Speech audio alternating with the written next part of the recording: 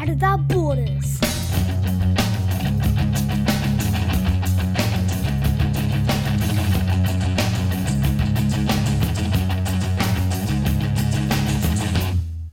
Hi, Daddy. How are you? Hi, Daddy. A dedicated dad and long-distance parent, I'm raising 2 boys in 2 countries, and in each episode I invite another dad to join me in a podcast adventure to talk about our journey as parents. We will discuss the messiness of modern dadding and the challenges of long-distance parenting. My name is Blue, and I am a Dad Without Borders.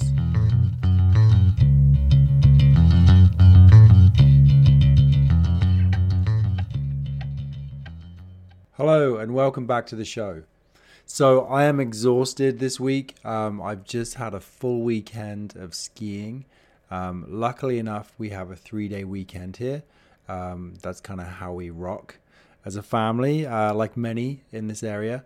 So 2 of those days were spent taking my 3-year-old skiing. He is still in diapers. He's potty training, but that's a whole other topic. And I don't trust him to pee his pants while skiing. Anyway, not yet. So he's wearing diapers in his onesie. It's pretty cute. As you can imagine, it takes a lot of patience, negotiation, stamina, risk management. Not just in terms of food and hydration, but also making sure he's not going to hit a tree. And it was glorious sunshine all weekend. He's on a fast learning curve, and I think just the sunshine and just hustling to get out the door with him, and then back home in a decent time. Yeah, it's a lot of energy. It's about an hour drive for us too. So he's used to driving, and that's not a big deal actually. I time it so that when we leave, he's eating snacks, he's listening to music, quite happy, and then on the way back, he is flat out sleeping. So it actually works really well. Yeah, he's now so happy and independent up on the mountain. He listens to instructions from me. That's a hard rule that I have up there. He's exploring his body as he turns down the slopes, exploring terrain, the wind in his hair, the sunshine. It's been amazing. He's only been skiing a few weeks, but he's fully independent, making turns, choosing his line because he's very stubborn and refuses to follow me. And as a parent, and this is my second son learning to ski, this is really my peak experience as a parent. I absolutely love sharing my passion for something that they are really excited about as well. So yeah, it's seeing them find themselves while letting go and sort of trusting, sharing the joy of the experience. Now what I've realized is just from conversations with other parents around here, that have not necessarily had such success with their kids skiing from a young age. I think what I'm going to do next week is just share some of the tips and tricks that I have for successfully getting my 3-year-old skiing.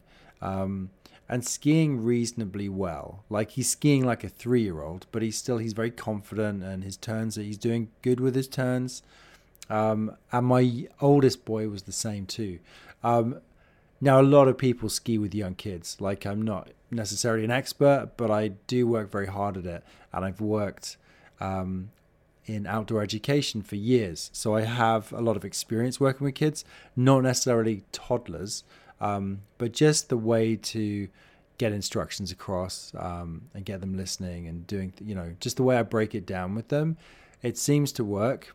The second one, my 3-year-old now, I would say way harder than my first, but his learning curve is way steeper.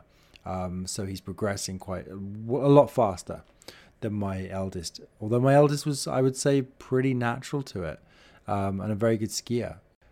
So yeah, the plan next week is that I'm going to share not just the experience skiing and instructing my younger kids to, how to ski and, introducing them to, this mountain environment, but also there's a lot of stuff that comes up that relates to day-to-day parenting as well. And so I just want to talk about that next week. So that's what I will be putting out in the next. It'll be a solo cast, so just myself sharing some of my experiences and some of the things that work. And I will share with you a funny moment that happened on the Friday, because what I found is the best thing to do is let him go ahead of me. Now that he's got a sense of how to stop, and and I can stay very close to him as we go down. So he's ahead of me, and we're 2/3 away down the mountain, and suddenly we see a long line of maybe 8 kids with the instructor cruising alongside. They're following each other in a line, like the classic image of ducklings following their mum, and they're weaving down the mountain like a snake, turning left to right, following each other at a pretty decent speed. They're probably 5 years old. They're bigger than my boy physically. So Indy catches them out of the corner of his eye and starts straight lining, that is, skiing straight, not turning, trying to catch up with them, heading towards them, shouting repeatedly, hey kids, do it like this, do it like this. And he kept hollering at them. And it was really cool because clearly what was happening, he was very confident. And so it was really rewarding to see him shining like that with the confidence. And, it really sums up our time this weekend on the mountain. So stay tuned for a dedicated episode next week about taking my kids skiing and learning as a parent as well some of the tricks that help me on the mountain, but not just on the mountain, but that can relate back to the day-to-day life of the home. I'm excited to share my thoughts and feelings around that. So on with today's show, and the guest, Dylan, is a man who has gone through the most grueling transition as a father, and we talk about life and death and becoming a parent when he lost his wife. It's actually a beautifully tragic story. So there is a happy ending to it. So if anybody's out there struggling or just wants to hear of a dad that's sort of how he overcame a really intense situation, this is a really great episode. He's a really great guy. If you're a dad or a parent, any parent really that's struggling, this is a great story to listen to, because I really think if Dylan can overcome his challenges that he faced when he first became a father, and he's now in a happily blended family, he really has some great advice for others. So, as ever, please enjoy. So, Dylan, thank you so much for joining me on the show today. I'm really excited to have you on the show and share your story. Thanks for having me. I really appreciate it. And let's set the scene. So if you could just introduce your family and where you are in the world and, what family life day to day looks like right now.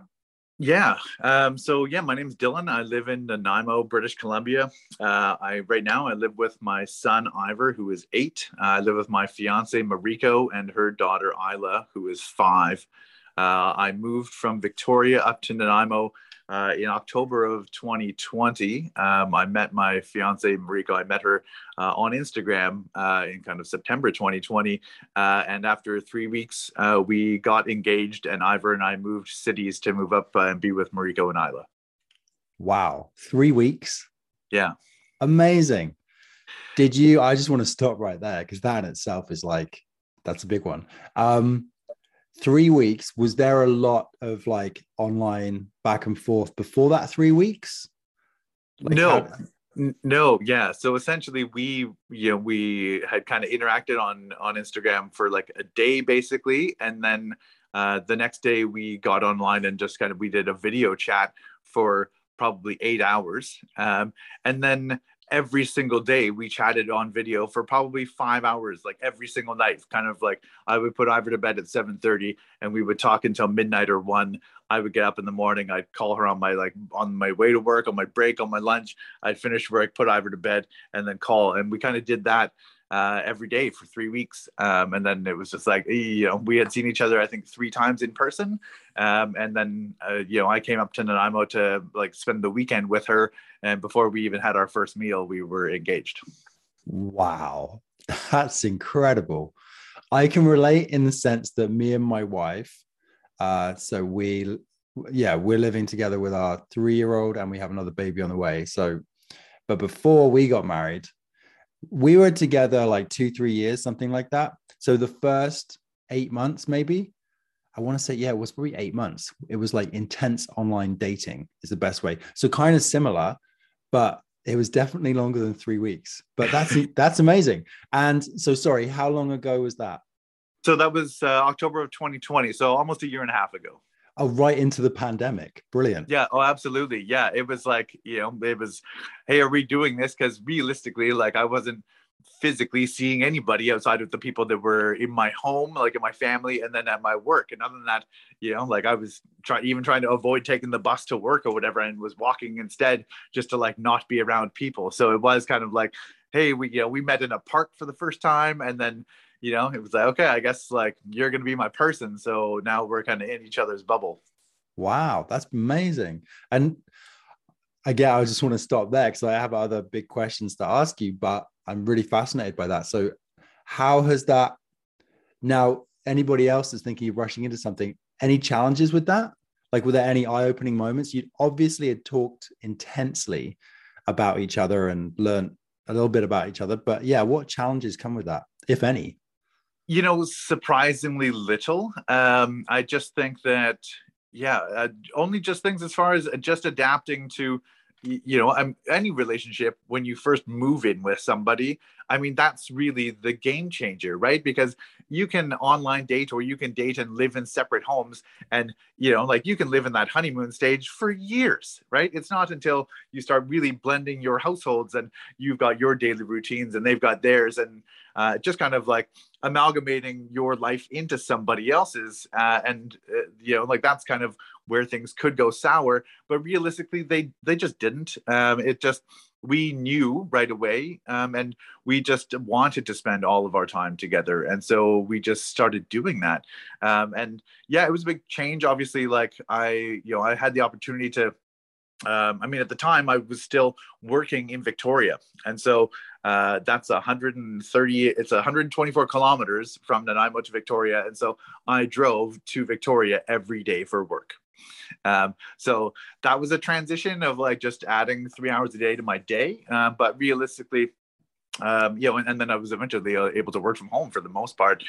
So we just want to spend all of our time together, and and getting having our families together. I mean, it was it was probably a week into it that her daughter Isla was like, oh my gosh, we're all gonna sit down for dinner together, like, and she was like, we're the happy family, and like it just melted my heart.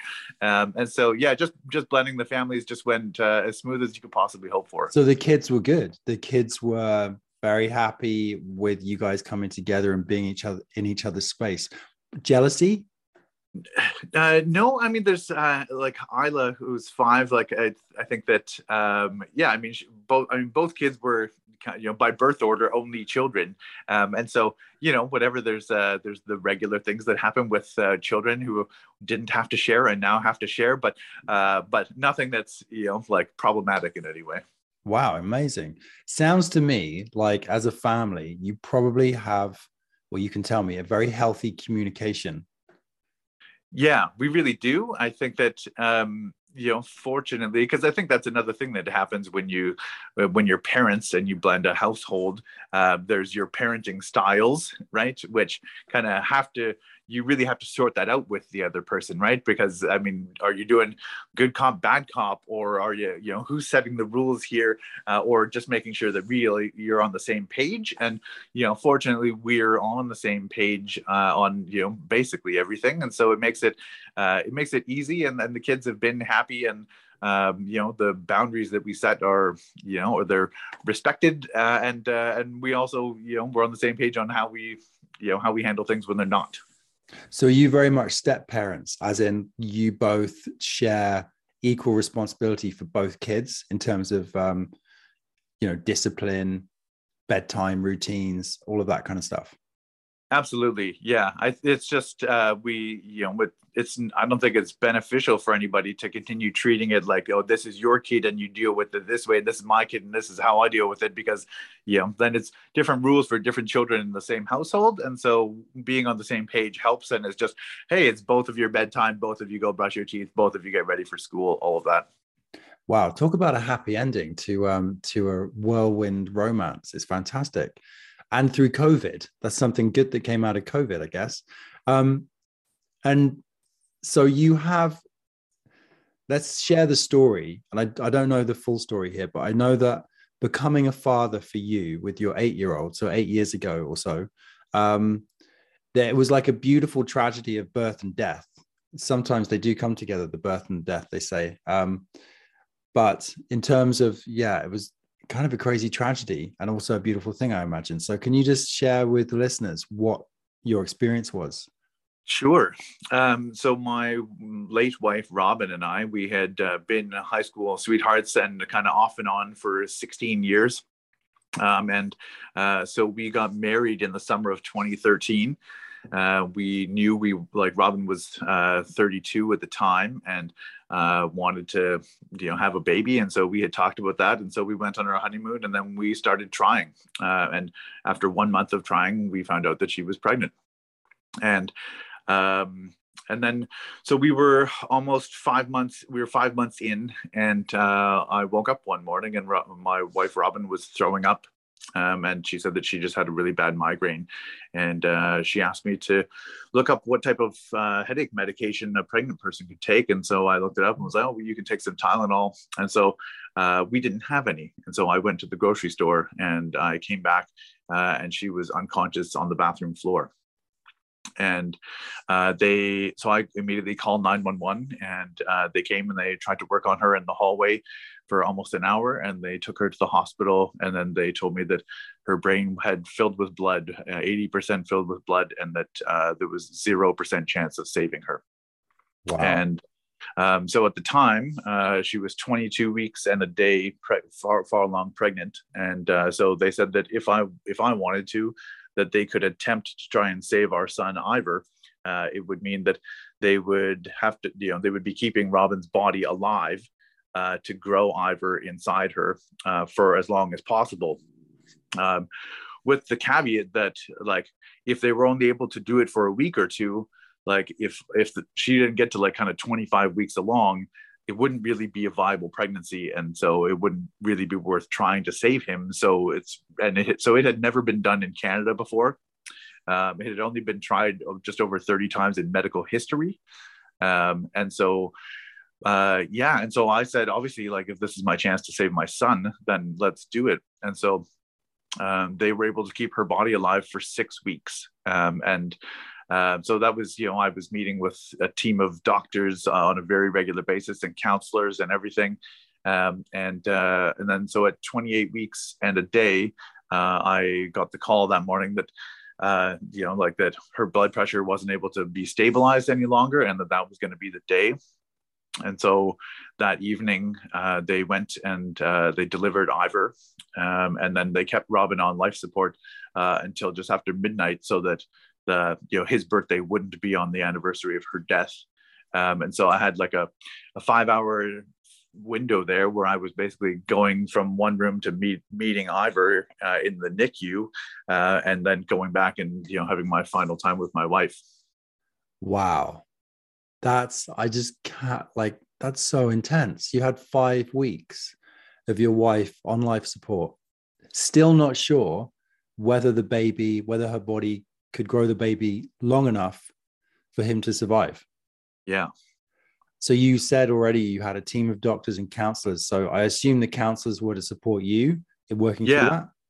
Yeah, that's right. Yeah, just obviously whatever our healthcare here in Canada is fantastic. So I didn't have to stress about anything other than just the actual situation. But yeah, we had to have kind of, because the timeline of how things would progress would change on a almost daily basis. And so they're like, the doctors, as they would know, would like who's on shift right now and who's on shift tomorrow. What happens if tomorrow her body starts failing? Who will they call, and what doctors will be here to try and deliver and whatnot? And so that was kind of round the clock. The nurses and doctors were, just working together as a team to make sure that everything went as smoothly as possible. Wow. And did you have a family support around? Do you have family locally? Yeah, so basically all of my family is here, and then, as I said, my wife's Robin's family had been a part of my life for half of my life at that time, and so they had been and still are a big part of my life, and so they were at my side all the time.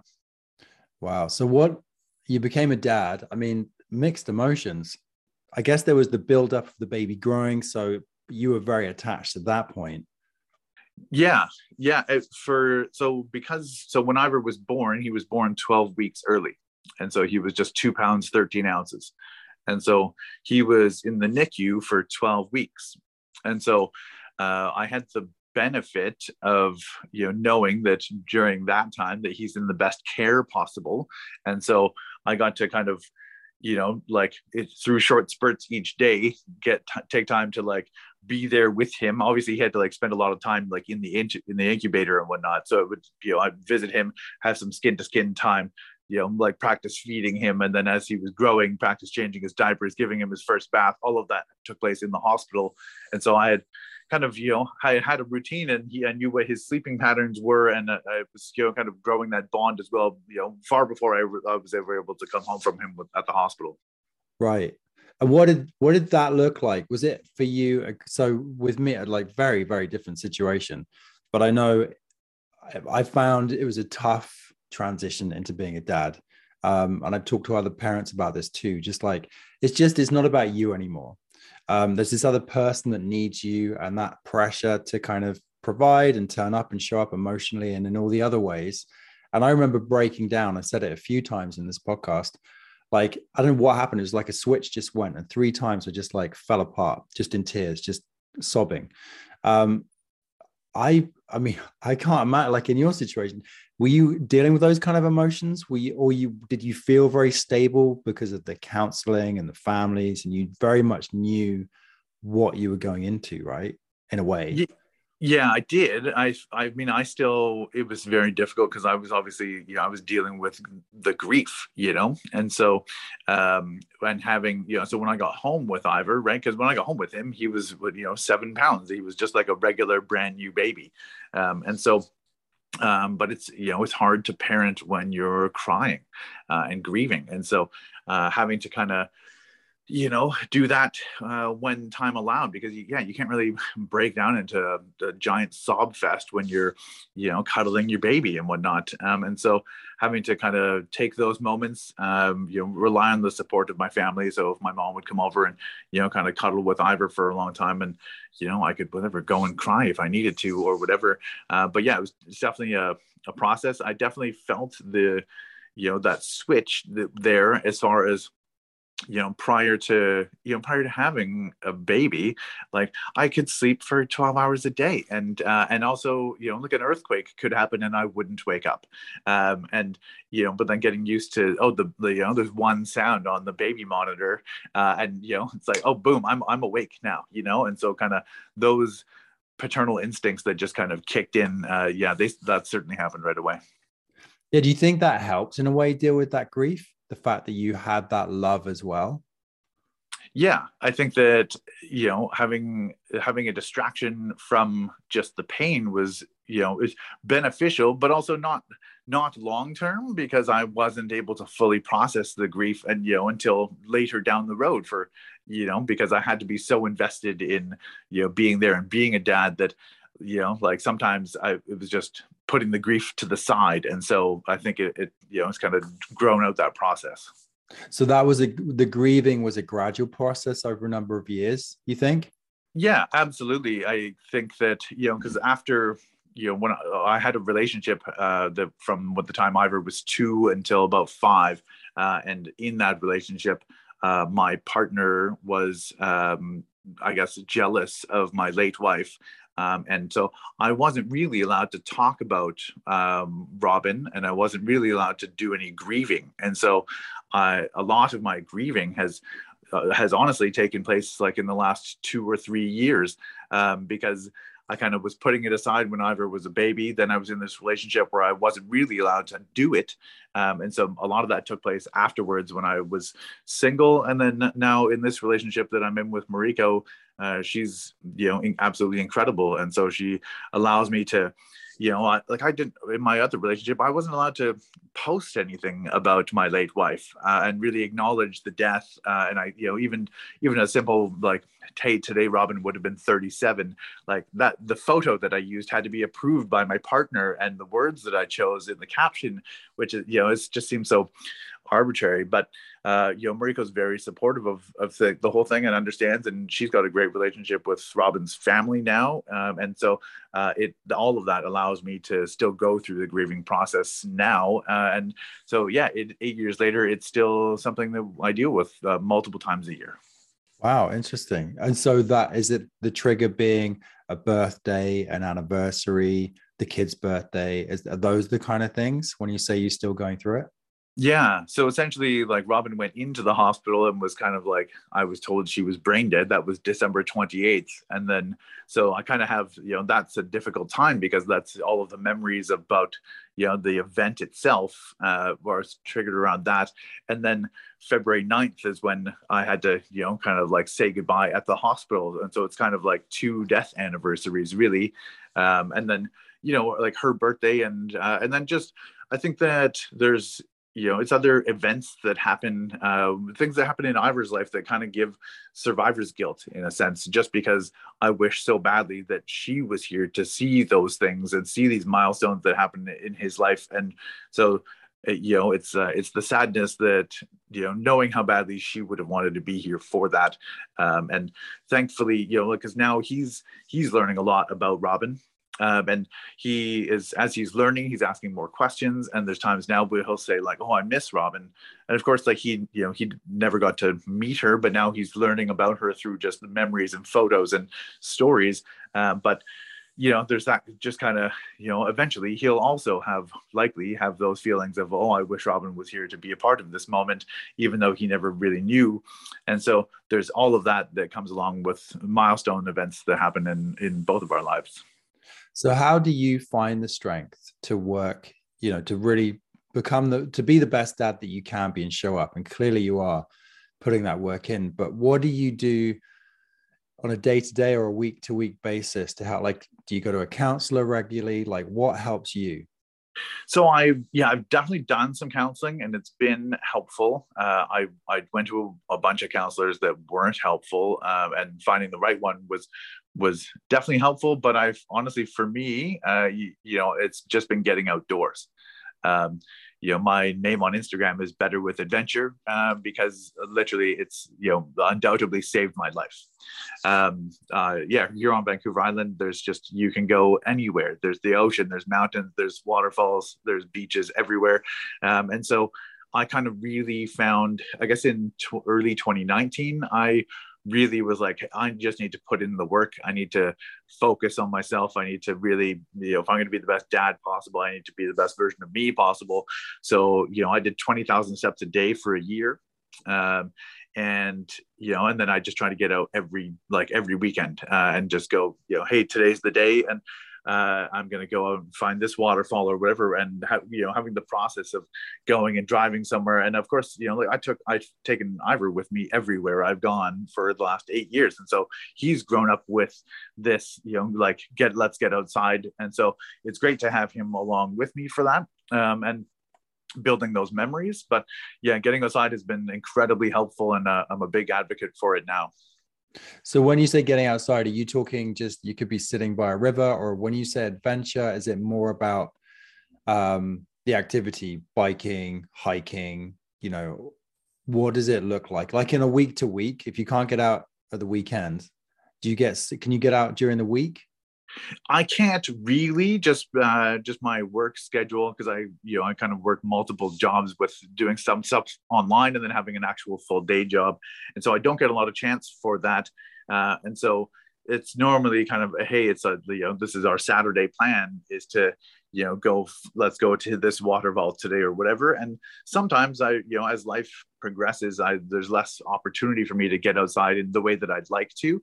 And I definitely recognize that even 15 minutes outside can make a noticeable difference in your mental health. And sometimes I just have to keep that in mind and take that 15 minutes. But for the most part, I try to, at least once every week or two, make an adventure of it, as far as, let's pick this location. We're going to drive there. We're going to go there. We're going to check it out. I'm going to take some photos, and just kind of the whole process that's the adventure for me. It's not necessarily what tool I'm going to use when I'm there or whatever. It's just, I just want to get out and be surrounded by nature. Yeah, totally. I got to say, I need that 15 minutes. It's pretty much 15 minutes in the morning if I can.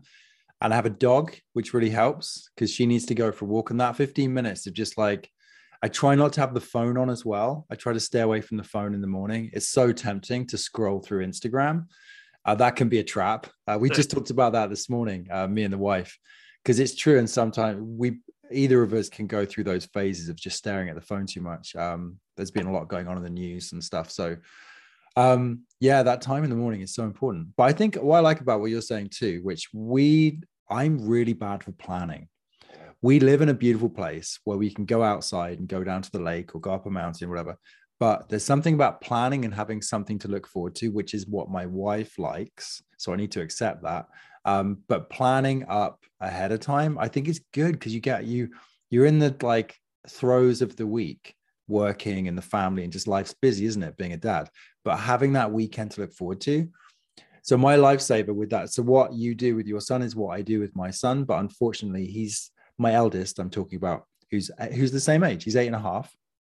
And when he's here for holidays, that's where, like, that's all we do. We're outside, we're adventuring. And that's really grown our relationship in a very healthy way because we're kind of exploring and experiencing really cool stuff together and finding new places. And he loves camping. I don't know if you guys do. It sounds like you do a lot of camping. Not as much as we'd like to, but the times that we have gone have definitely been memorable. And there's always talk of doing it more. Yeah, I love that. I love being out there I think it's you can switch off. Because you know what, my kid, I don't know about yours, my boy scootering and now skateboarding. And we have a skate park 2 blocks. So of course, all the time he's saying, Dad, can we go to the skate park? Can we go to the skate park? So sometimes it's nice just to get away from the distractions. Totally. Yeah, it's nice. We've like when we kind of have these plans of like, because I try to set that if we're going to a destination, like I've realized that for me and for Ivor, like if we go up the side of a mountain, like the view isn't really what an 8-year-old cares about, by climbing to the top of a mountain, being like, wow, look how beautiful the view is from here. Doesn't really do it for at least for my 8-year-old. And so having something like, oh, there's a really cool something at this beach, or this is a waterfall. Like we do a lot of waterfalls, to be honest. But something like that where it's like there's a reward at the end of this hike, and we're going to go and find that, and then wasn't that cool, and that's kind of where we put our focus into when we know we're going to get outside for something. That's good. That's a really good point for any parents that may be considering getting out more with their kids. You need the reward of some. Mine often with skiing is dried mango. Okay.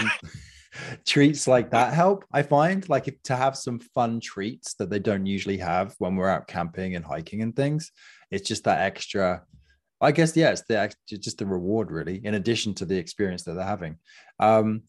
It's not a tangent, but Jericho Beach. Let me think of the Wanda Fuka Trail. That's what I'm trying to think of. Have you done that? I haven't done the trail, but all of the main beaches that are like China Beach, French Beach, Sandcut Beach, Mystic Beach, Sombrio Beach, and then Botanical Beach. Like I've hit all of those beaches and waterfalls, dozens of times. So I spent a lot of time driving on the road that goes adjacent to the trail, and being on the beaches that are on the trail. But I haven't taken the time to. It's a big undertaking to say, hey, I'm going to take 3 or 4 days really out of my life and go and do this gigantic walk. And, I'm jealous of the people that have done it. I just don't know how badly I need to do it because because the spots that are there that I've already visited, I'm like, hey, I can't fault you. They're pretty good spots. Yeah. And you can access most of it by vehicle. You're right. It is amazing. It takes I've done it. I usually do it in 5 days, which is kind of giving you an extra day, but It's part of my outdoor ed. I've done it about 3 times with big groups of teenagers. But 8-year-olds, I don't know. My kid's not. We've not really done the hiking thing. He likes biking. We're trying. Yeah, maybe this year will be the Alpine year, where we get up into the Alpine for a day trip. Amazing. Like I'm blown away by how you've managed to keep trucking and create this amazing relationship with your kid, and nature 100% is a huge help. Like, when did that happen? Like, was that when he was very young that you realized that you needed to get out and have a venture for your mental health? You know, so the partner that I mentioned earlier that, you know, wasn't very supportive of my grief, did like to get out and adventure a lot. And so we just did that because that was something that she wanted to do. And so at the time I was, you know, getting out and enjoying these new places, but I wasn't really appreciating them for, you know, they were just kind of like, oh, that's what we did this weekend. And so after her and I broke up, that's when I realized that, like, gosh, I really needed that. And so by trying to focus on, you know, on myself and improving, I was like, I need to go kind of revisit all of those places. That's where I started really kind of honing in my passion for photography at that time. And so I was like, I'm going to go back to all of those places and more. I'm going to start taking a lot of pictures and just really appreciating the beauty that's out there. And so that's when I realized how helpful it was being for my mental health. Was the first few visits out there where, yes, I was walking to work and home and back and to get Ivor and all of this and getting in all the steps. But once the weekend came and I was like, okay, Ivor, like, you and me are going to go, whatever, we're going to drive for 3 hours and we're going to go find this waterfall and we're just going to hang out there for a few hours and come back. That's when I would get home, put Ivor to bed and realize, wow, my mental health is so much better today. And so then I started just taking advantage of that as much as I could. So is the creativity also an important part of your life in terms of mental health? Because I find the creativity, say, of doing this podcast, yeah, it's something I hadn't appreciated before. Like, if as a photographer, is that something you really spend a lot of time doing as well then? So fortunately, I don't spend a lot of time doing it. When we go places, I take a lot of photos, but so I take all of my photos with my phone. I don't have a regular camera. And so I'm fortunate that I can, you know, most of my photos, I spend less than 5 minutes editing a photo before I post it. And so there's definitely there's some mental release with just like the creative aspect of it, of like, you know, taking a photo that, you know, because any place that's popular here, like, everybody's already seen lots of photos from it, but, you know, but this one is mine. And so, you know, this is the way that I saw it through my eye at that place in time. And I enjoy doing it and getting the, you know, the positive feedback from it. And also one thing that I've found since this account has grown a lot is that when it's inspiring other people to get outside, whether it be for their own mental health or just like, hey, I've lived on this island for 20 years and I've not gone to this place that you've posted these photos of. Like, why haven't I just gone here? Can you tell me where it is? And like, you know, and I'm like, yeah, here, this is exactly where it is. And sometimes those same people will go to that place and then tag me and be like, hey, thanks for telling me where this is. Here's a photo of me and my family at this swing on the side of a mountain or whatever it may be. And that's super rewarding to feel like I'm helping other people to get outside as well. Well, I think as well, you're giving people an opportunity to connect with your story through these photos because of the struggles you've been through, to see someone rising up and getting out there and really living a wholesome life with your family. I think that there's a lot of reward that will come back with that, I don't doubt. Yeah, I think that, you know, a lot of people that have followed us for, you know, for 8 years and from Facebook and now onto Instagram, you know, I definitely feel well supported that way. And I've been, you know, since being with Mariko, kind of sharing this new story of, you know, love, finding love and, you know, and blending our families, and the support from, you know, people all over the world who, you know, who obviously were following because of, you know, the loss of Robin and this tragedy, but are now, you know, still here and are very supportive of like, hey, you know, we're so glad to see that you found such a special relationship. And so, you know, having those people that just, you know, that they're just there following along and being supportive, and it's just, you know, it's a great feeling for sure. Yeah, I gotta say when I saw that post, because I saw the early posts of kind of what you went through, and you posted one of your wife in the hospital bed, and then there's I don't know, it's kind of a fascination and a joy that I felt, and like all these mixed feelings of like how does he, um yeah, it's really touching, and I agree. Going just being a single dad, which was for a couple of years co-parenting, but I was like half the time just me and my kid, having Instagram, having social media, and being able to have just interacting with people, see a bigger community than the one just around you, reaching out and sharing likes and sending you that love kind of online. It definitely really helped me for sure. um Very different situation, not to compare my situation to yours in any way, but just that's the power of these online communities that we have to feel something, a part of something bigger, is really Totally. I nice. think even especially during COVID, like when for the better part of whatever a year or whatever, when you really couldn't see a lot of people who were in your circle, even your own family members. If you didn't live with them, you shouldn't be seeing each other for X amount of time and whatnot. And so when I would get out for adventures, or me and Ivor would get out for adventures, and then I post this, and then now I'm having interactions with people, and we're all kind of not seeing each other, but also still kind of feeling connected, thanks to Instagram. And so not feeling so alone by having this platform, that's also very helpful. Yeah, 100%. So talking about not being connected and being separated from loved ones, of course, your boy's mum passed away.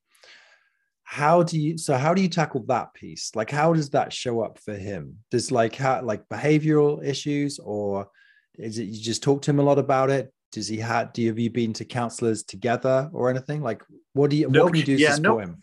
no counseling together. We again, no behavioral issues as a result of it. I mean, Ivor is just a gentle, sweet little boy, and I think that, so he's got red hair like his mom, and so like the conversation is always there, even with strangers. It's like it's weird, but strangers are like, oh, where did he get his red hair from? And like it's both sides of our family, but yeah, his late mom had red hair, and so that, I mean, it comes up, and then I've just tried to always really just honor her memory, and by sharing, hey, just so you know, like this was her favorite song. We used to go to this place. Here's a photo of her, and like now he's seen every photo and video that I have of her, and spending time with, he spends time with her parents, on a regular basis, and so there's just whatever, there's photos, there's stories, and that's what I have to, is all I have is photos and stories now. And so sharing with that, and then he's, when he has questions, because sometimes he just, and sometimes he'll ask them repeatedly, but it's, like once every month or whatever. How did Robin die? And then what happened? And like, why did her brain stop working? And things like that. And so re-explaining it as his, understanding level increases, he might ask the same question again, but now he's kind of processing it differently. And so just being open to the idea of having those conversations whenever he wants and needs to have them. Right. That sounds a really good way to support it. Do you have by the way, does he call her mum or Robin? He calls her Robin. Yeah, and so he hasn't really, we haven't really been in a mum situation. Like he I knows, guess, like yeah. yeah, he knows that that he was in Robin's tummy and that she was his mom, and so there's times where he'll say, oh, I have two moms, because he'll say Robin was my mom and now Mariko's my mom, and so, but for the most part he says, like, oh, I miss Robin, or Robin died, that type thing. Right. And do you have like a photo album of her or anything like that, or pictures up in the house? Yeah, Is there like a altar almost of like Robin's picture? so when before my relationship with my jealous partner, I had like lots of photos of Robin up, and then there was insecurities around that, and so I took some of them down, but yeah, we always, I mean, it's just, I mean, I don't want to call it a rule, but I try to make sure there's always going to be a photo of Robin up that's somewhere that Ivor can see. And then, and then he knows that the photos are on my phone anytime he wants to see. And sometimes he'll just ask, or he'll ask me to cast them onto the TV. And so, no physical albums, but I mean, I don't have a physical album of any photos at this point. It's either, my photography, which has like, been blown up and is is in a frame on a wall, or it's just digital. I started using the online photo albums that you can just kind of pull it together from Instagram or from Google Drive or wherever your photos are stored, for my boy who's overseas. So he has, usually if we've had a holiday or a big trip, then I'll do a photo album, like a physical one, so that he can have it. Because I've noticed that he really likes to flick through the pages in his own time, Right. when he feels like he's missing us. Sometimes he phones and on FaceTime, and he'll be there with one of the albums. Not that often, but you know, he may have a question about one of the photos.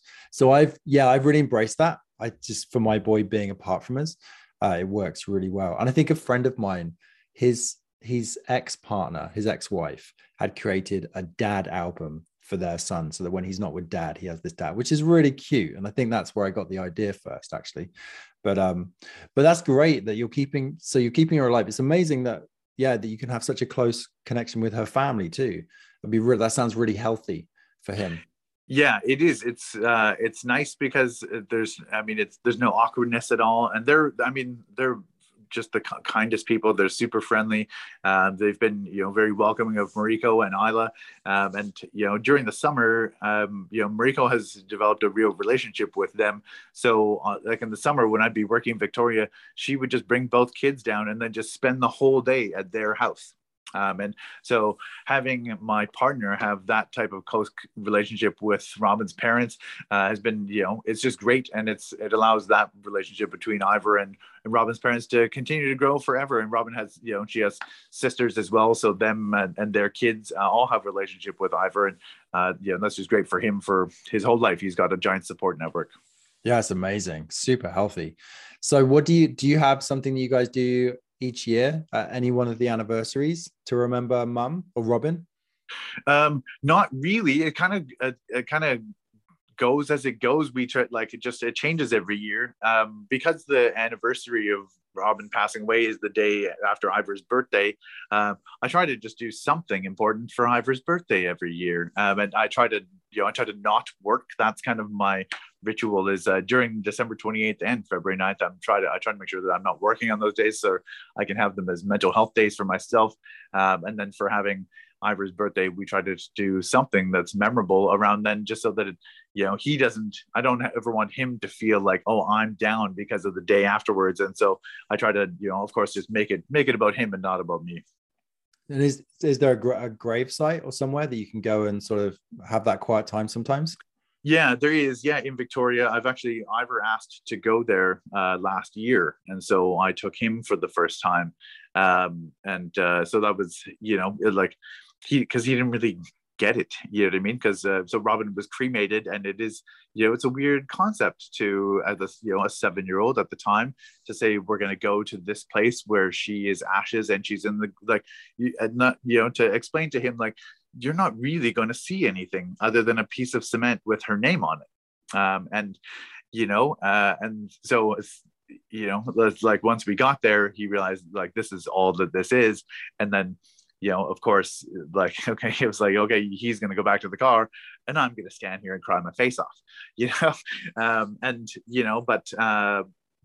but obviously anytime, if he ever wants to go again, then we will go. But other than that, I just go. Sometimes I've gone on those anniversaries and things like that, just as it's just a place I know I can go and just cry and be fine, be okay to cry, and no one's there to judge, or not that anybody's judging anyway. But I was going to ask, actually, you just said about your son going back to the car and you crying. Do you cry in front of him? Like, are you quite emotionally open about your feelings? Because you've had a lot going on over the years, of course, with the grieving as well. Yeah, so I try to not cry in front of him, just because, like, not out of weakness or whatever. So, like, for clarity, I cry often, just about like commercials or whatever, really. So I do. I also do. So I like on Instagram. I do all of the marketing and posting for an outdoor clothing brand called GTF Outside. And so their whole mission is to get people outside for their mental health. And so I've helped grow that page from 5,000 to 13,000 followers in this last year, and we literally just post a message about getting outside for your mental health. We post 3 times a day. Here's something beautiful outside. Here's 2 posts about new people that have joined up. Everyone's getting outside for their mental health. And then every Thursday, I do an Instagram live call with one of the ambassadors, and we just talk about their mental health. And I've probably done 40 of those now, and I cry at all of them. There's like these are strangers. Sometimes I'm 3 minutes in and I'm like, oh no. And of course I'm going to look at my own stupid face crying, knowing that like this is live and recorded and everybody else is going to see me crying, but I can't stop it. I just can't. And I'm just emotional that way.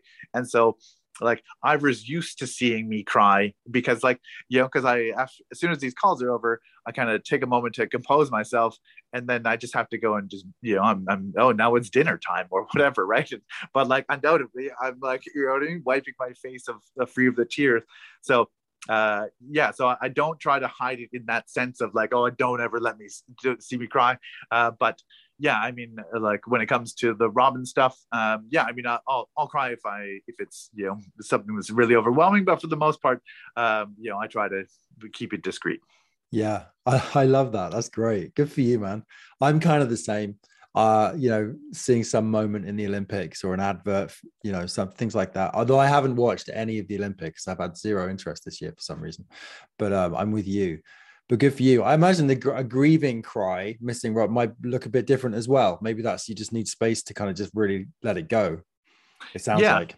Yeah, that's definitely part of it. It's just there's something different about having a lot of your own emotion into like, this is the reason that I'm crying, other than just like, somebody else is telling me something that's emotional, or like, gosh dang, that commercial got me again, Oh yeah, I hate that one. I often try and hide that though, because it's kind of embarrassing. The wife will look over and goes, "You crying?" No.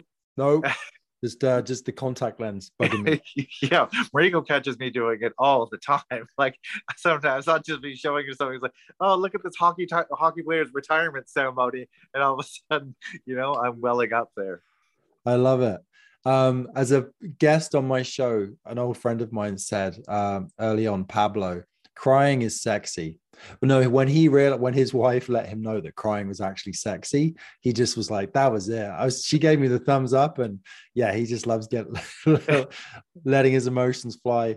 What an amazing story. I'm just so touched by it, and I'm so touched by your ability to keep trucking. And it sounds like maybe just being very open and emotional, probably, maybe that's partly helped you as well, I would imagine, not bottling it up so much. Yeah, I got to say, ever since I've now had the freedom to post about my feelings, it's incredibly helpful. I think that if it's not scientifically proven yet that bottling up your feelings isn't helpful, then like, I don't know, it's proven in my books for sure. I just think that being able to talk about your feelings and just express like, hey, here's what I'm going through today or this week, and this is why I'm having these difficult times. It's cathartic. It's helpful to just kind of put the fingers to the phone or the pen to the paper and get that out. And then also, one thing that I've found is that as we all know, like, you never know what somebody else is going through, and so by sharing kind of the reality of what you're going through, you're almost certainly helping somebody else. And that's why I kind of do.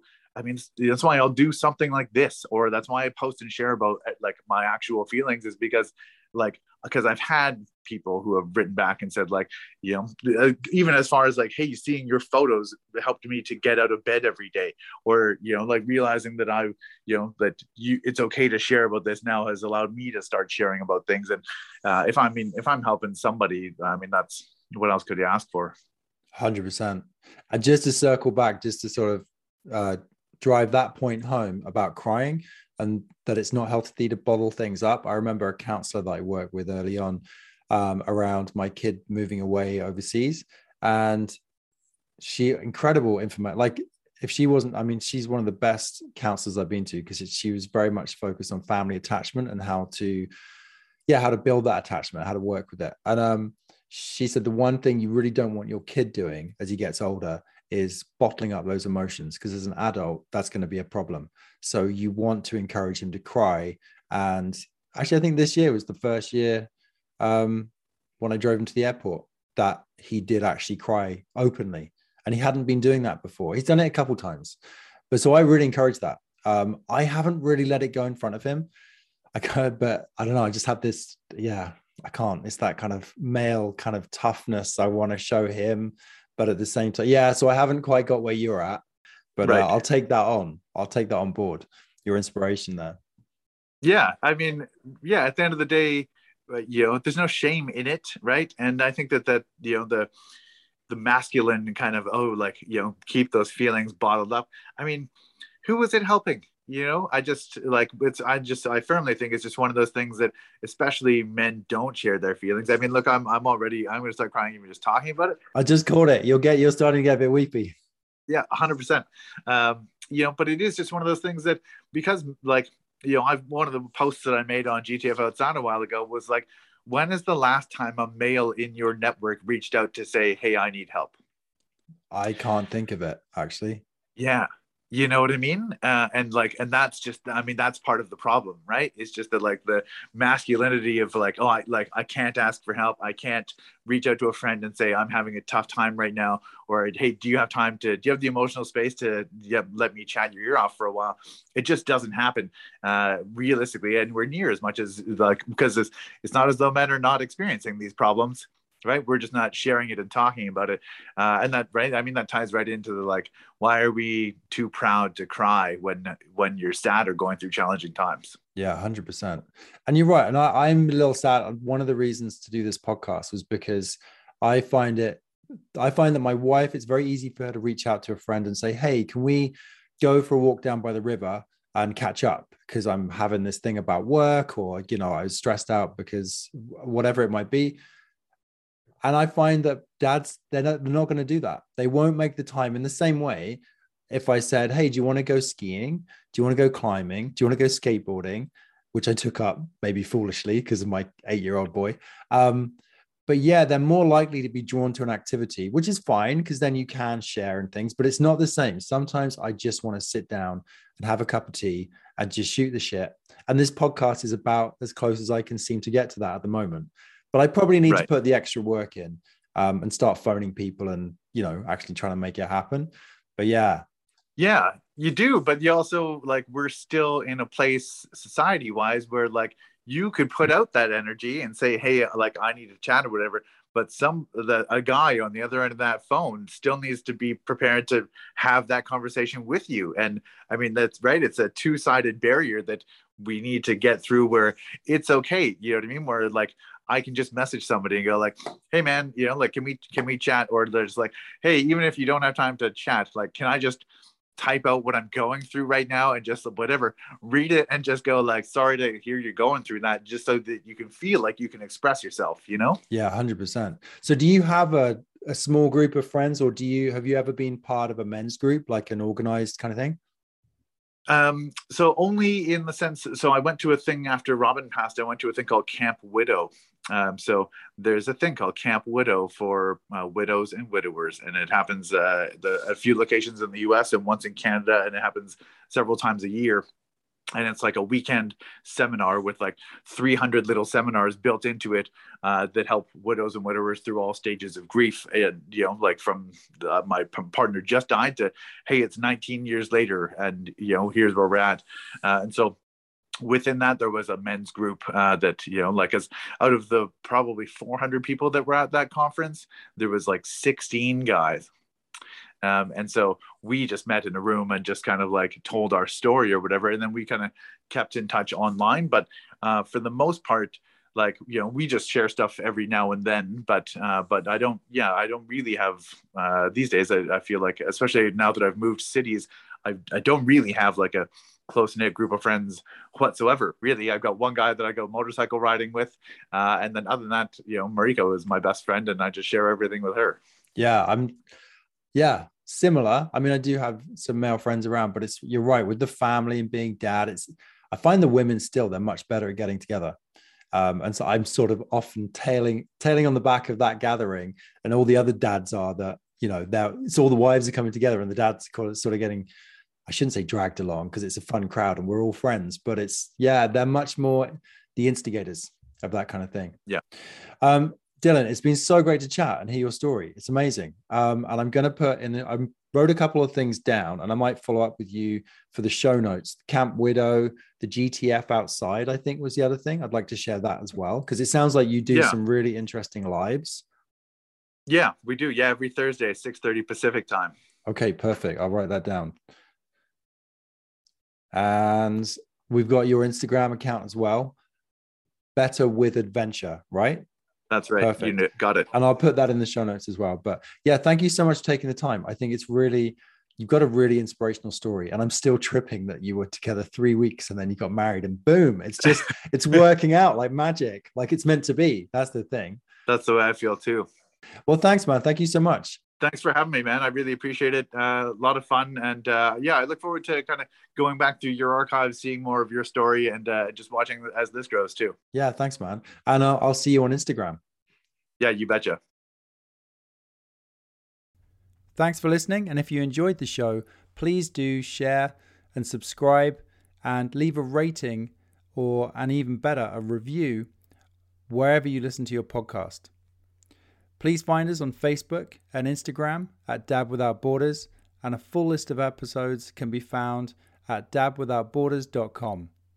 Thanks for supporting the show, and we'll see you next time.